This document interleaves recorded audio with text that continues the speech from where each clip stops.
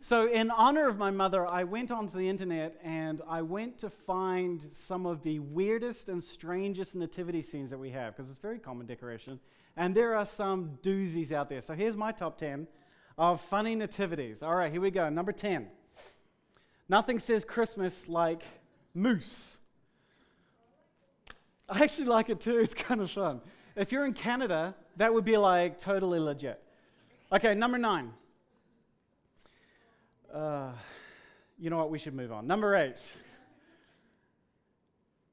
For you conspiracies out there, conspiratists? Oh, man, I'm bad with words today. Yes, so that's an alien nativity. Number 7. This is like Geek Fest nativity. So I don't know how sacrilegious this is, but just so much to love about that. You got the 3 Darth Vaders, you got the Dark Knight as your angel, Bill and Ted, and a legion of Pokemon. I don't know what the dinosaur represents, but okay, moving on. Number 6.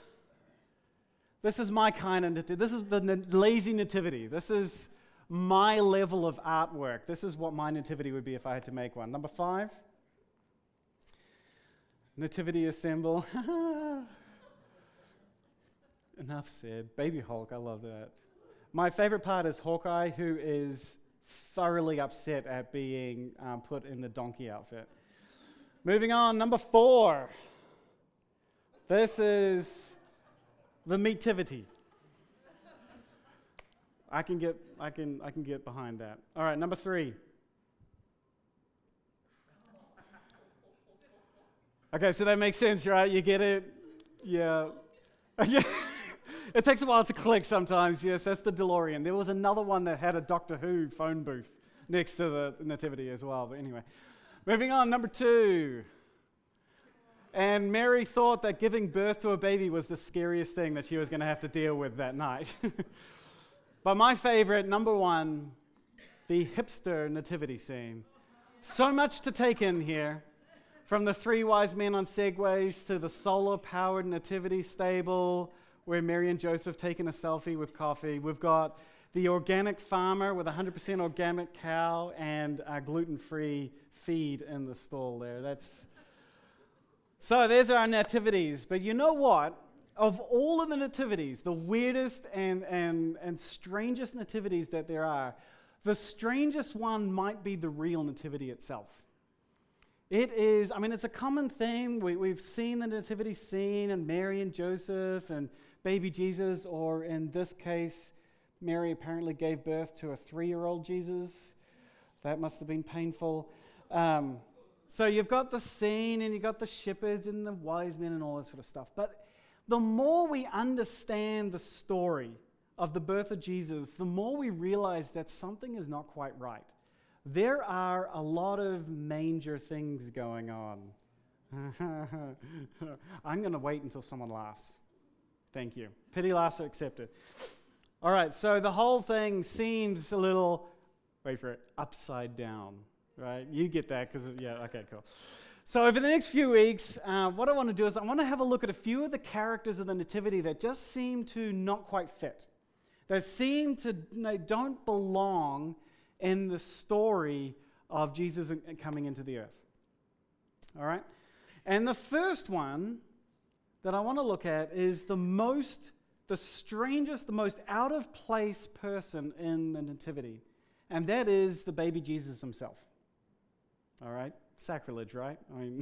We're getting into the heretical stuff there. But Jesus does not belong in the nativity scene. Now, follow me on this one, okay? But to understand why I'm saying this, we need to rewind the tape a little bit.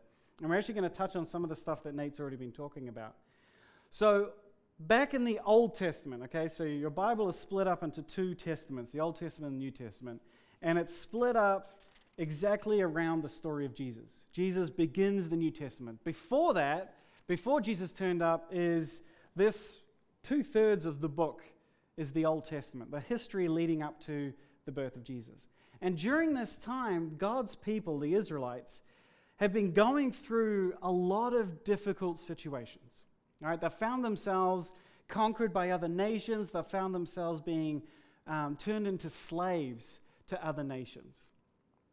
All their fault, of course. They weren't following God, and that's why they got themselves into those messes. But God still loved them, right? And God still cared for them, and He promised them that He would deliver them, that He would rescue them. He promised them several times that He was going to send someone, a hero, who was going to save them. That hero became known as the Anointed One, or Messiah. That's what that word Messiah means, is anointed one, chosen one, special hero from God. So God's going to send this, and there's several passages throughout the Old Testament, the prophecies that Nate was talking about, that foretold or sort of predicted the fact that this hero would come, and then some elements about what his life would look like, including being born in Bethlehem, including being born to a virgin. Now, one of these prophecies comes from the book of Daniel in the Old Testament. Daniel is my favorite book. He's my favorite Bible character. I love it. And I gush a little bit when I talk about it, but it's my favorite. But in the middle of, Daniel is in a period of time where the Israelites are, again, they're slaves in a place called Babylon, okay? Things are bad. Things are horrible. They're wondering when God is going to send this Messiah. When is He going to send someone to save them? Because things are bad. And as we think about them, it's not hard to think about us. I mean, we never really have trouble thinking about us, but we think about some of the things going on in our own lives. Have a think about that. Place in front of you, picture the situation that comes to mind when you think of trouble in your life. Maybe life's going really well for you, but I'm guessing most of us have something that we're struggling with. Most of us have something that we're afraid of. Most of us have something that is kind of causing strife in our lives that we really wish God would save us from. Something that we really would like a Messiah to fix, right? This is how the people felt. They're sitting in Babylon. In fact, this O Come, Emmanuel song is written in the perspective of people in Babylon who are in exile. That's what they call that time period, the exile. And they're waiting for their Messiah. Come, Emmanuel. Anyway, so as they're waiting there, Daniel has a dream. And God gives him a dream about, it's basically a roadmap of what's going to happen from that point on all the way up until Jesus comes, which is pretty nice. And so he has this dream about these beasts. It's a really cool dream. There's so much symbology in there that I really don't let me start on it because we'll be here forever. But he has this dream about these 4 beasts that come out of the ocean. And they represent 4 kingdoms that are going to rise up to power, and they are going to oppress God's people. The first one was Babylon, so that had already happened. They were already oppressing God's people. But then after Babylon would come the Persians, and after the Persians would come the Greeks, and then this 4th beast, which was more terrifying, more powerful than all of the others, was Rome. So in this dream, this terrifying Rome beast, he didn't know it was Rome at the time, but that's what we know from history happened. During this time period, there's chaos, and people are being crushed by this beast. But then God shows up, and this court scene opens, and God sits on his throne, and he starts judging the nations. And he subdues all of these beasts. In fact, the 4th beast he destroys. And then this other character turns up on the scene. He comes on the clouds, this one like a son of man. In fact, I'm going to read these verses here. This is what Daniel saw. As my vision continued that night, I saw someone like the Son of Man, like a Son of Man, coming with the clouds of heaven. He approached the Ancient One, that is God, and was led into his presence. So this is a special person because no one else gets led into God's presence. He was given authority, honor, and sovereignty or control over all the nations of the world, so that people of every race and nation and language would obey him. His rule is eternal. It will never end. His kingdom will never be destroyed. And then later on, he kind of compounds this thing. He says, then the sovereignty, power, and greatness of all the kingdoms under heaven will be given to the holy people of the Most High. His kingdom will last forever, and his rulers will serve and obey him. So this is the picture of what the Messiah is going to be like. This kingly, powerful figure who will control all of the nations. All of these nations who are attacking and hurting God's people will become subdued and controlled and destroyed by this figure, this Son of Man, this Messiah, this hero. He's a powerful, kingly, mighty figure, right? That's what people are looking forward to. All right, let's fast forward to the manger, the nativity scene. What's wrong with the nativity then? Why do you think Jesus does not seem to fit into this picture that we have of the nativity? Why would you think he doesn't really fit? What's wrong with this picture?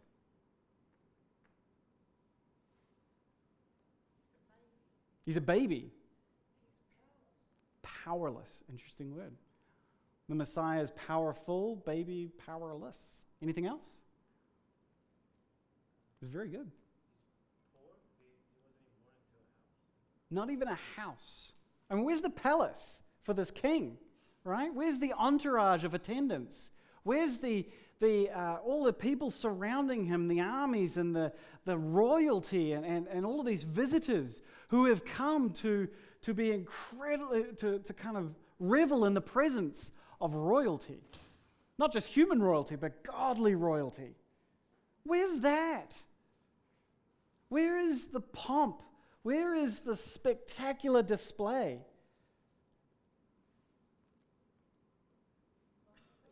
Sorry?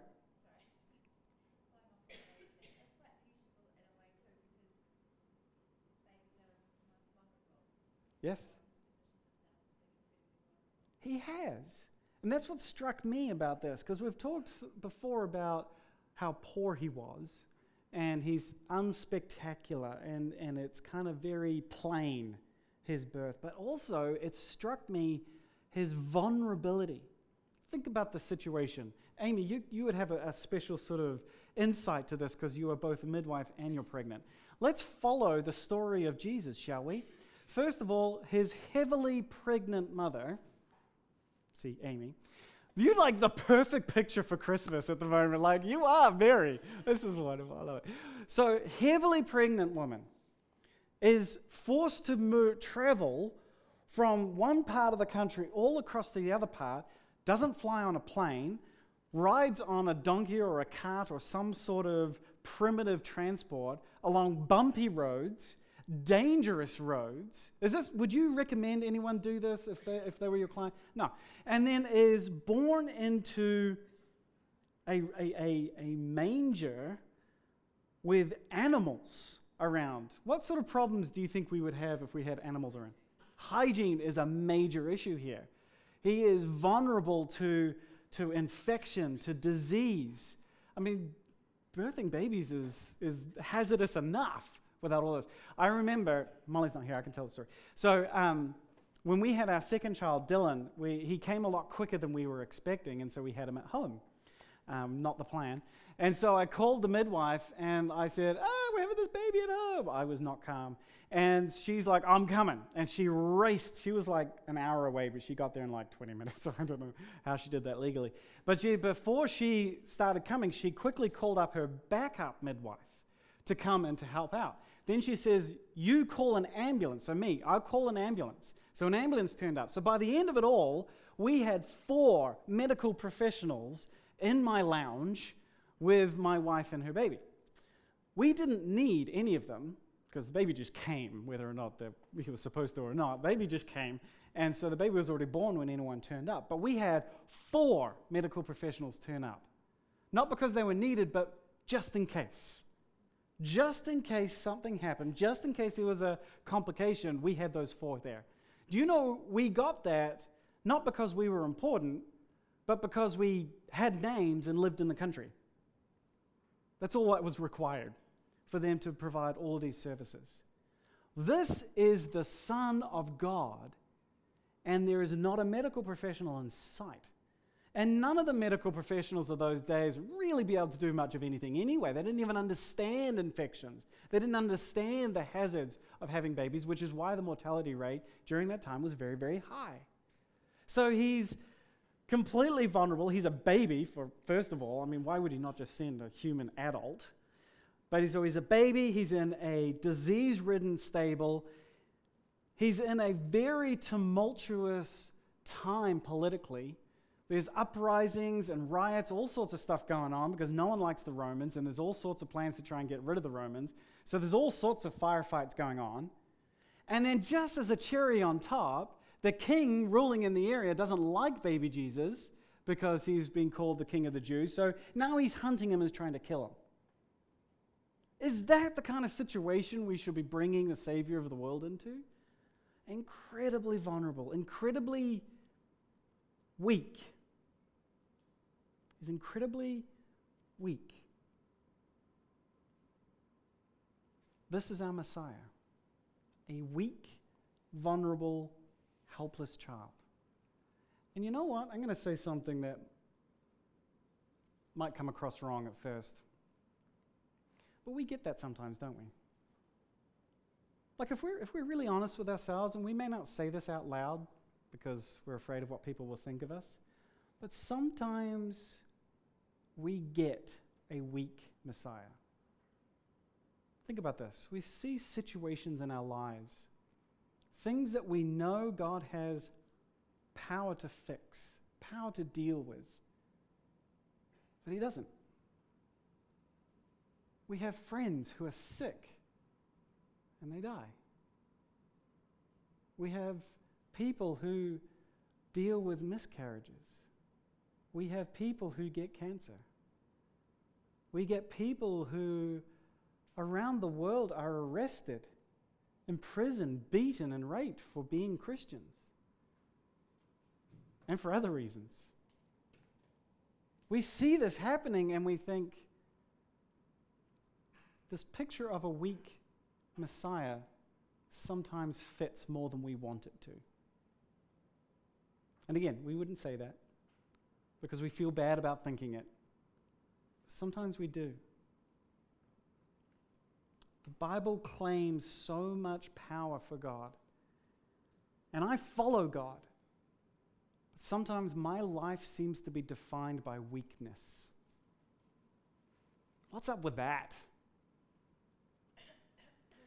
Oh, I'm actually going to answer that question, but please jump in. Oh, well, first of all, Jesus isn't weak, even if we think he is. Yeah, okay. And it's just based on how you think about the time. So it's our fault to think he's weak. Okay, sure. And also, stuff like people dying because of sickness is because of sin, it's not because of Jesus. No, I would say he's not causing it, but he's not saving it either. We have well, I don't know why stuff like that happens, but all the other stuff is based on free will. Sure. There's things that happen that there's reasons why this happens. We can follow maybe a trail that someone did something and this is the repercussions of that. And that's sure. But it's not karma. No, not karma. Yeah, but there's sometimes it is consequence of sin. But then sometimes we would say, but Jesus forgives sin, and why am I still being punished for it? Hold that thought though, because we are going to get back, especially that concept of perception of Jesus. This idea of our lives being defined by weakness is something that maybe we resonate with. And it is something that one of our friends from the New Testament, a guy named Paul, wrote a lot of the New Testament, planted a lot of churches, did a lot of really cool stuff. He resonates with this as well.